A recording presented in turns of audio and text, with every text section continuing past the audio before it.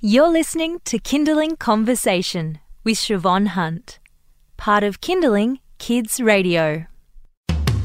Do babies have a natural instinct to sleep? Getting a better understanding of what my partner needed and what my children really needed, that's made a huge difference. Because otherwise I can get a little bit overwhelmed. Yeah, I think lots of parents can relate to that. You're listening to Kindling Conversation with Siobhan Hunt. Happy Monday. Coming up on the show today, we have Kindling Helpline with Mothercraft nurse Chris Minogue. If you've had one of those weekends where the kids weren't sleeping or they were having tantrums all through the weekend, stay tuned. You'll get your chance to ask for Chris's advice.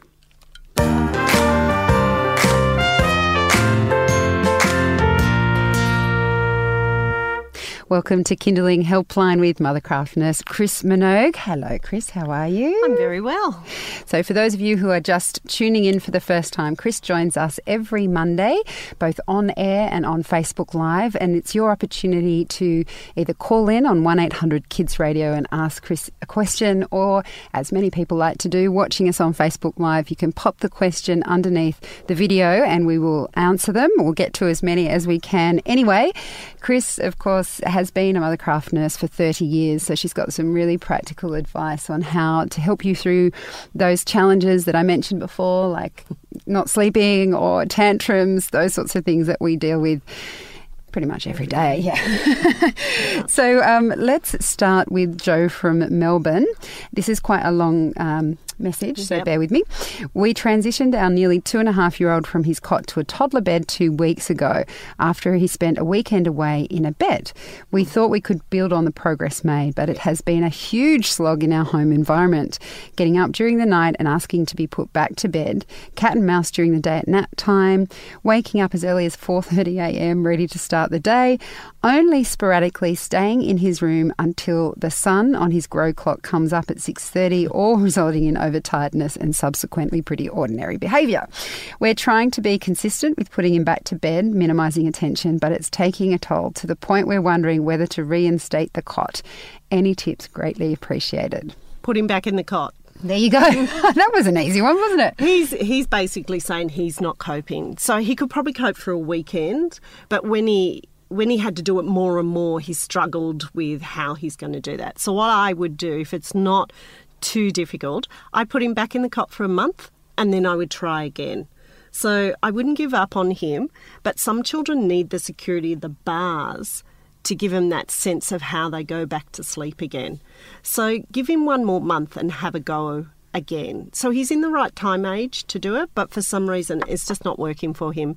So instead of terrorising the whole family and everyone getting overtired, I think getting more rested, and then in a month's time start by talking to him and saying, okay, we're going in our big boy's cot now, we're going to put the cot away, big boy's bed now, and we're going to put the cot away, and just give him a few more boundaries around the behaviour. So don't get off your bed. If you need me, call out and we'll come to you, so that he doesn't think he can just get off the bed and wander around the house. If you don't want him wandering around the house, put a little gate on his door so that at least he's in his room, which is usually a safe environment for him. And when you go to the door, you just say, if you can hop back in your bed, then Mummy can come and sit on the end of your bed. So it sounds to me like he's just not ready for it. Here's a scary thought. My nephew, who is now 4, I babysat on the weekend. And he's hilarious. Honestly, I was like, they're trying to put one over me because I'm the auntie. But he said to me when I was chatting to him and he was in bed, he goes, they've just moved recently to a smaller place. And he said, it's not as good as back the other place. We used to go on night missions. So he and his sister would creep out because it was 2 stories. And I was like, yeah, you couldn't do that here, could you? And they still tried. They still tried it out on me. Anyway, he's 4 and doing it, Joe. That's what the game's for. That's right. Let's lock him in. Okay, well, Joe, hopefully that helps. Yeah.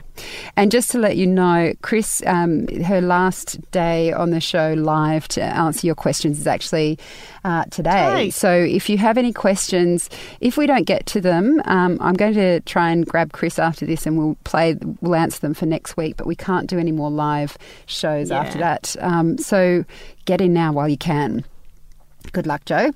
This is from Kim. She says, I have a defiant 3-year-old who takes off their seatbelt, refuses to get out of the pool, throws things at people like his little brother. Do you have some basic tips on dealing with the no's and meltdowns? Limit setting takes place prior to activities. Time checks given for end of activities. Oh, that's good. So you've got the basics in place. Try and eliminate as many as you can inadvertently. So takes the seatbelts off. There's 2 really good ones for that. There's a strap called the Houdini strap that you attach to the top end of the seatbelts here, so he can't wiggle his arms out. So putting the Houdini strap on. Lots of people scare children by saying if you take your arms out, then we'll take you to the police station, but that's very scary, so don't do that. The other one I use, if they take their arms out, I just stop the car. I just pull over, we're safe, and I stop the car until they put their seatbelts back on themselves. Because if you can get out of it, you can get into it. So that you've got your boundary setting there. Getting out of the pool, you've obviously given him the timing for getting out of the pool, but he's now 3, so I think he can go a little bit further. So if he doesn't get out of the pool and you have to drag him bodily out of the pool, then you could probably set a consequence that actually happens a little bit further on. So you didn't get out of the pool, so because you weren't listening, so we're disciplining the listening, not the getting out of the pool. There's no stories tonight. So you'll get a kiss and a cuddle, but there are no stories. And the stories is a really good one because that's one-on-one time. So it's a very effective way. At the time, he'll start going, oh, I don't care, but he'll care at 7:30 when he doesn't get his stories. Can I ask a question? Yeah. So do you say to him while he's in the pool going, I'm not getting out, do you say, if you don't get out, there'll be no story times at bedtime, or do you wait? So I get him out somehow, or I just not walk away, obviously, because he's in the pool. But once you get him out and you've dried him off, then I tell him, because they're not listening when you yell the discipline at them because they won't get out of the pool. They're not listening. Okay. So once you get him out of the pool, even if that takes 25 minutes to get out of the pool, then I say to him, okay, because you weren't listening, so you're disciplining the listening, there is no stories today. Or another good one for a 3-year-old is there is no iPads today. Now, that's a controversial one because that gives you a break. So, yeah, that's hard, you've got to isn't it? give him something that matters, something that he has to remember. And when you put him to bed that night, you say, we're only doing this because you weren't listening today about getting out of the pool. And the third thing is to get him to be reflective. Now, this is a little bit harder, but if you give him patience. So why did Mummy have to... let me put it another way. Why did we have to discipline you today? What did you do? So you want them to be reflective. To understand what they've done. So you know how there's that period between 2 and 3, they'll hit their brother and then they'll say sorry, as if sorry fixes it. Now you'd say, so what are you sorry for? So let them be reflective of their behaviour. So that did it. She did mention he does throw things. Yeah, at his brother. Yeah. So if he throws things at his brother and it hits him, then, you would time him out or whatever your discipline is for it. And then before you finish the time out, you'd say, why did Mummy time you out? And he needs to say to you, because I hit my brother. And so for a 3-year-old, is that an effective kind of... Yeah, it's the start of empathy and sympathy. So at a 3-year-old level, you might just get him to recognise what he did. But at a 3.5 to 4-year-old level, I'd say, so how did that make Jack feel when you hit him with the block? Okay, so just a little... I was about to ask that. A little bit older. More. Yeah, and a little bit older. So at the moment, we just want him to be reflective. But then from reflective becomes empathy and sympathy. Okay. So hopefully that helps you. Kim, actually, I should just mention the other 2 were dealing with no's and meltdowns. So I guess he's saying no to everything. Yeah, so I'm assuming he's saying no. So the other thing I'd look at around all of these behaviours, because they're all really common and you might be just seeing lots of them all in 1 week or 2 weeks, is there something else going on for him? So does he go to daycare 5 days a week and he's there from, 8 till 4:30? And this is his way of saying, actually, I'm not getting enough time and attention. So we would assume he's going to say no to you because he's got to work out where he fits in the society and how you use those words. And we would assume he has meltdowns, but I would say a 3-year-old only has 2 to 3 meltdowns in a week, and mainly because they're tired. I was going to say my son has more, but also then there is always something that's there's always something leading into it. So when you get lots of behaviour, regardless of the behaviour, I think sometimes you have to stand back and go, well, what's going on for them this week that suddenly it seems much more out of control? And can I also ask, I know that we talk about a lot with school-age kids that fourth term can be really tough. hard. Is that the same for children of this age group? Yeah, even if I they're think only going to daycare like 2 or 3 days a week? Or... Probably not if they're only going two to three, but if they're going 4 days a week, I reckon they're tired at the end of the year, and you're trying to get things done. So I think sometimes we have to stand back as the adult and go, hang on, what are we doing here? And their world is busy, but actually they need quiet days, as you would know. You need some home days, some pyjama days, and they work. So do we, right? Yeah, we do. But pyjama days work. Oh, I like the idea of that. Yeah, sometimes when we take the pressure off them, they actually perform much better. Okay. You're listening to Kinderling Helpline with Mothercraft nurse Chris Minogue. If you'd like to call us, the number is 1-800-KIDS-RADIO, or if you're listening or watching via Facebook Live, pop your questions below. Our next question comes from Marie. Toilet training tips for boy who is a bit defiant. He's 26 months and uses the toilet some days but not others. He's easily able to verbalise when he doesn't want to use the toilet and asks for a nappy. Most days he will use the toilet if we take him in, but very rarely will he say when he needs to go. Yeah, and that's because he's just a bit young. So this one's a really easy one. What you're doing is toilet timing him. So you take him, before you go out, before lunch, before he goes to bed, and he'll do a wee. But he's not verbalising that he wants to do it because he's just a bit young. So he's 2 and 2 months, and I would think with boys, their verbal skills and to put that cognitive development between I need to stop what I'm doing and go to the toilet is probably more about 2.5 to 3. So I think what's happening is he's responding to the toilet timing, which is really good, but he's just a little bit immature to be able to actually take on toilet training where he initiates and he takes responsibility for it. So over the next few months you might find that working.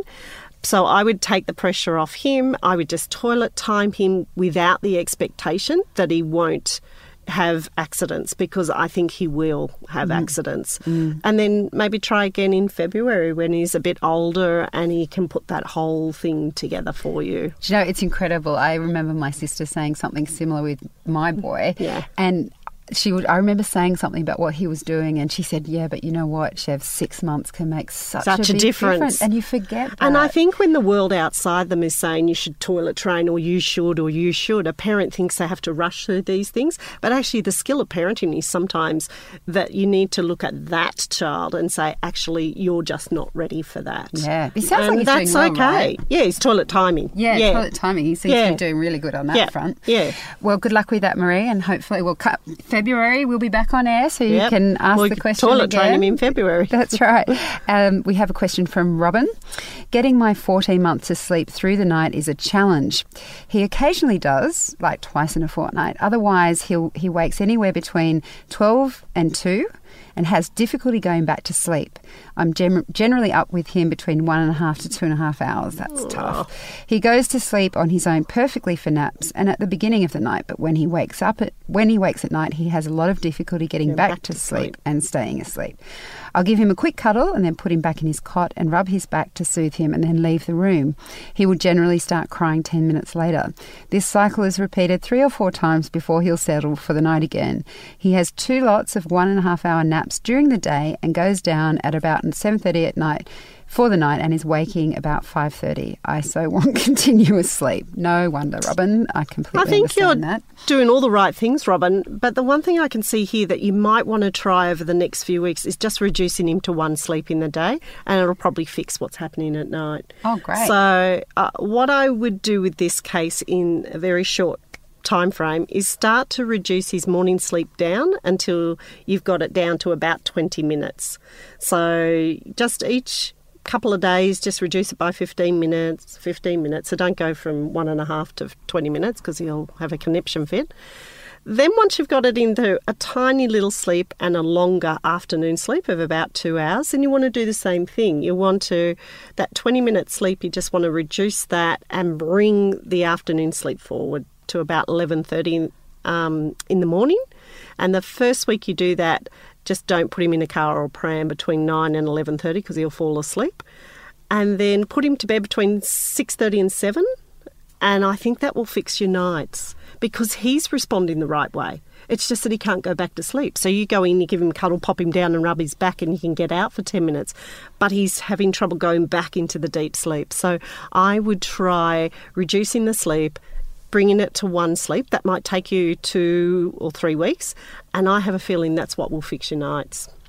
Good luck with that, Robin. That sounds very straightforward. Good luck. Good luck. Our next question is from Karen. She says she has a 15-month-old that still has a bottle after each meal. When do I drop these and how do I do it? He loves his milk and each bottle has about 180 mils in each. He eats well, but I am not sure what to do with the milk from now on. Help would be much appreciated. He's doing really well. So 15 months, I'd probably think of putting him on 2 bottles, one in the morning and one at night. So easiest one to drop is the one after lunch. So with that one, you could just reduce it to a little bit of milk in a cup, and read him a story before he goes to bed. And then usually around 16, 17 months, I drop the morning one. And then between 18 and 20 months, I drop the last bottle. So you can just wean them off, Karen, just slowly every couple of months and reduce it down to the point of where you replace each bottle with a little bit of milk in a cup. And then it should be fine. So just take it slowly and reduce them down. And so once they start drinking milk in a cup, that they generally drink less, is that right? Yeah, they need less. So they drink more in water. So we're probably, about 50 mils or 60 mils in a cup. Okay. And then if you do it slowly, they just know what you're going to do. So they just move through those stages really easily. You're listening to Kindling Helpline with Mothercraft nurse Chris Minogue. I will say that if there's anything that you've heard today and you've kind of not been able to write it down or anything like that, we do post these interviews online at kindling.com.au. Plus, you can podcast us. So over the summer break, you can go back and listen. You might come across something that will help you, that has helped someone before, and you just get Kindling Conversation wherever you download your podcasts. Our next question comes from Lauren. Do you have any tips for moving a toddler who is a creature of habit? We move house Friday week. My 15-month-old hasn't had many changes in her little life apart from the usual, introducing solids, adjusting nap time routine, etc., and has always handled them okay after a short adjustment period. However, she does like her bed, her room, her space and her routine.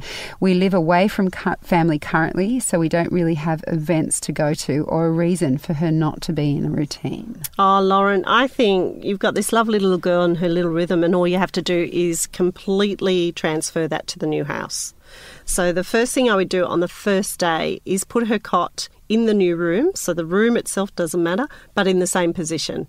So if she's used to seeing 2 pictures on the wall, put the 2 pictures up, put her cot back in place, put her change table back in place, and the chair to the best of your ability. And then I think you'll be amazed at how well she adjusts from one to the other. So as long as that feels familiar to her, she'll be okay. So getting her room set up quickly is probably the key to this. And then also she moves on much faster than we give her credit for. So as long as she's happily playing, then she has made that move. She doesn't actually quite remember what she did a week ago. So she just remembers the rhythm in which she does things. So as long as you keep your consistency in the rhythm, I'm sure she will adjust really easily. Brilliant. Okay, next question is from Prue. My 13-and-a-half-month-old girl was fighting her afternoon sleep and pushing back her morning sleep and only sleeping 30 minutes max. Previously, she was sleeping an hour. So we moved her nap to 11:30 after lunch at 11. She will sleep anywhere from 30 minutes to 1 hour, slept 1.5 hours once. Yippee! We have been doing this for a week and a half now. She seems happier on this schedule, but it doesn't seem to be enough sleep according to the experts. She self-settles. Bedtime is 6 to 6:30 now, previously 7. She sleeps from 5:40 till 6 a.m. I'm just worried I've changed her too early, or will it just take time to adjust? It does sound like a child who needed to be adjusted, but she's a bit young for it. So what I would do is exactly what you have done. I think in time it will fall back into place where she has 2 hours sleep for you. So I think you've adjusted everything across the day. So, even though she's sleeping a little less in the day, you're not keeping her up till 7, you're actually adjusting and putting her to bed between 6 and 6:30. I think the difficulty with putting her to bed at 6 is where you'll get the 5:40 wake-ups, because that's 11 and a half hours, and that's a good average of sleep. So we would hope that she would be able to push out to that 6:30 evening sleep to try and get you closer to the 6 o'clock wake-up in the morning. I think with time it will sort itself out, and I also think a little bit of resettling under the hour and a half would also help. Okay, so just because she wakes up doesn't mean she gets up, because that's a habitual pattern. So if she only has 30 minutes, give yourself a little time frame and try and resettle her, and that might just help her connect the sleep cycles together.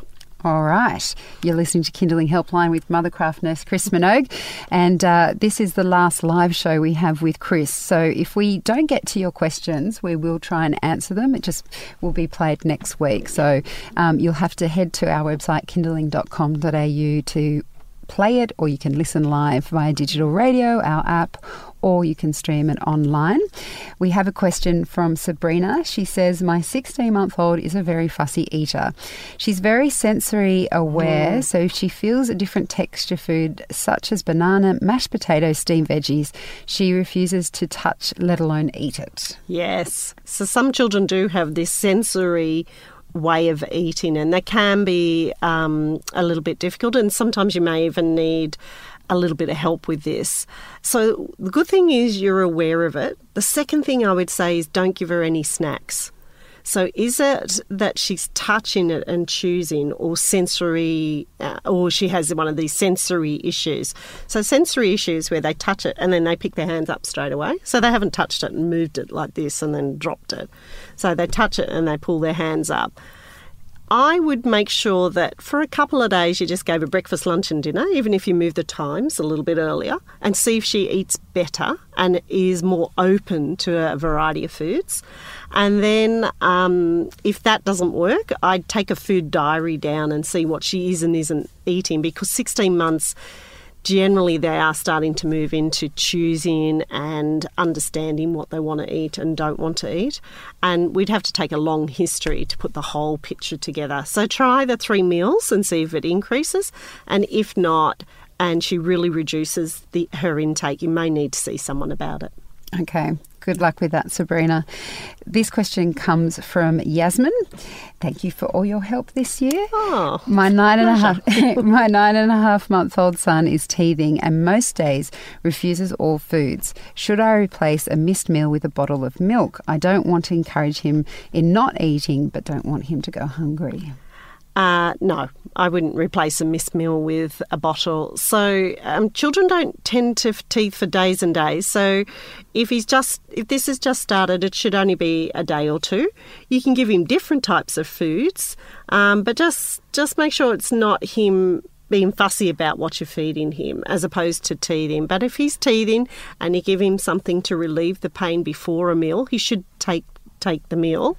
But if you keep replacing it with milk, he'll just start rejecting food and increase his milk intake. So I'd just give him his 3 meals for the day and the 3 bottles or the 3 milk feeds that you give him for the day, and maybe change the texture of the food so it's easier for him while he's teething. But teething only takes a couple of days. It's not going to go on for weeks and weeks.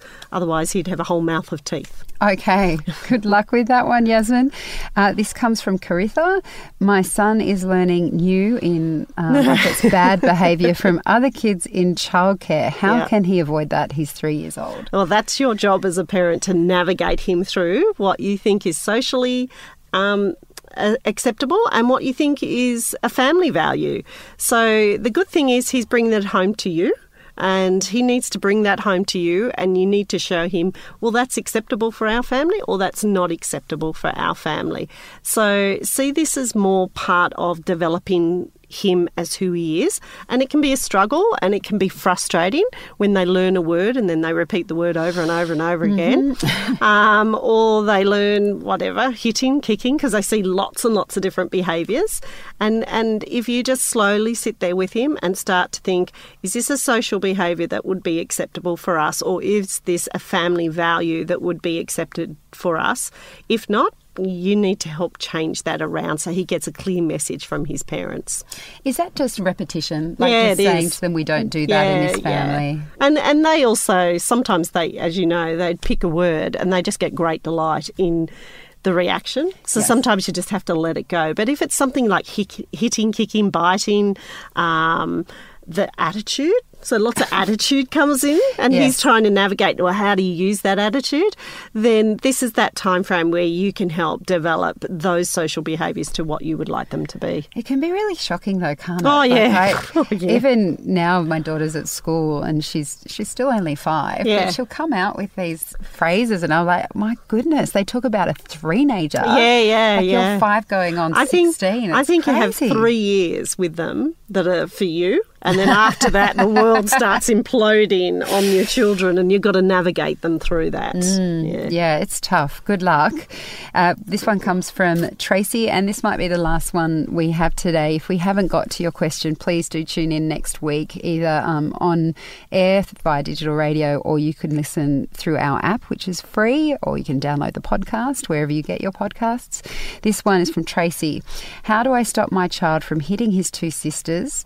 They're 5 years and 6 months, and me. He knows what's right and wrong, but timing in and removing from location. He refuses to stay in timeout, and there is screaming and kicking the entire time. Any ideas would be greatly appreciated. Tracy, if you could try and pop in his age, that would be helpful if you've written this on Facebook. Let's assume he's around 3 because that's when they start hitting and kicking, and that sort of seems right. So the first thing, just generally with hitting and kicking, one thing is to, over a couple of days, stay close to him. Don't hover over the top of him so he can't move, but stay close to him. Whenever he even vaguely looks like he could hit somebody, then try and distract him. So this is not the discipline part of it. This is more like he's getting too close to his 6-month-old sister. So if he's getting too close to him and we know he's a hitter, then maybe what we could say is, can you come over here and help Mummy unstack the dishwasher, for instance? Try and distract him out of the behaviour, of which he then gets positive reinforcement because he gets time with you. But once he has hit, you do have to do the timeout. I think that's the only acceptable way of doing it. And you're doing the right timeout. So you're doing the timeout. The important thing, he's almost 3. So there you go. The important thing here is that once you've timed him out, whether it's successful or not, with a 3-year-old, later that night when you're laying with him to read a story, you could, before you start the story, you could go over the day and say, it really disappoints Mummy and Daddy if you hit, your sister. It just makes us, a little bit sad. And let him reflect on that. And really what you're doing is using the language, because a 3-year-old will be looking at the stars on the ceiling but you're laying down the language for him. So talk about it outside the event also helps as well, where he's not in trouble. You're just mentioning it. Okay. All right, Tracy. Good luck. Good luck, and thank you everyone for your questions today, whether that you sent them through text or Facebook Live. Chris will be back next year. We're going to say that now, but we will have another show. We're going to have a couple of shows. Next week, we're going to answer the questions that we didn't get to today. So please make sure you subscribe to our podcast if you'd like to hear those answers, or you can listen for free on our app, or you can go online to kindling.com.au to listen. So we're going to answer the questions we didn't get to today for next week. And Chris, thank you so much for your time this year. Pleasure. Kindling Conversation. How much do your kids know about money? We ask kids what they would do with $200. Well, you give them to someone else. If you're rich, you can give your money away to other people and you can share it, so you get to have less, yes and yes. Proudly brought to you by Westpac Bump Savings Account. You're listening to Kindling Conversation.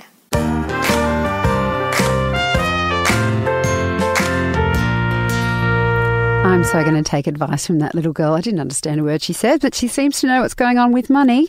But that's all from us today. We'll be back tomorrow at midday. I'm Siobhan Hunt. Have a lovely afternoon.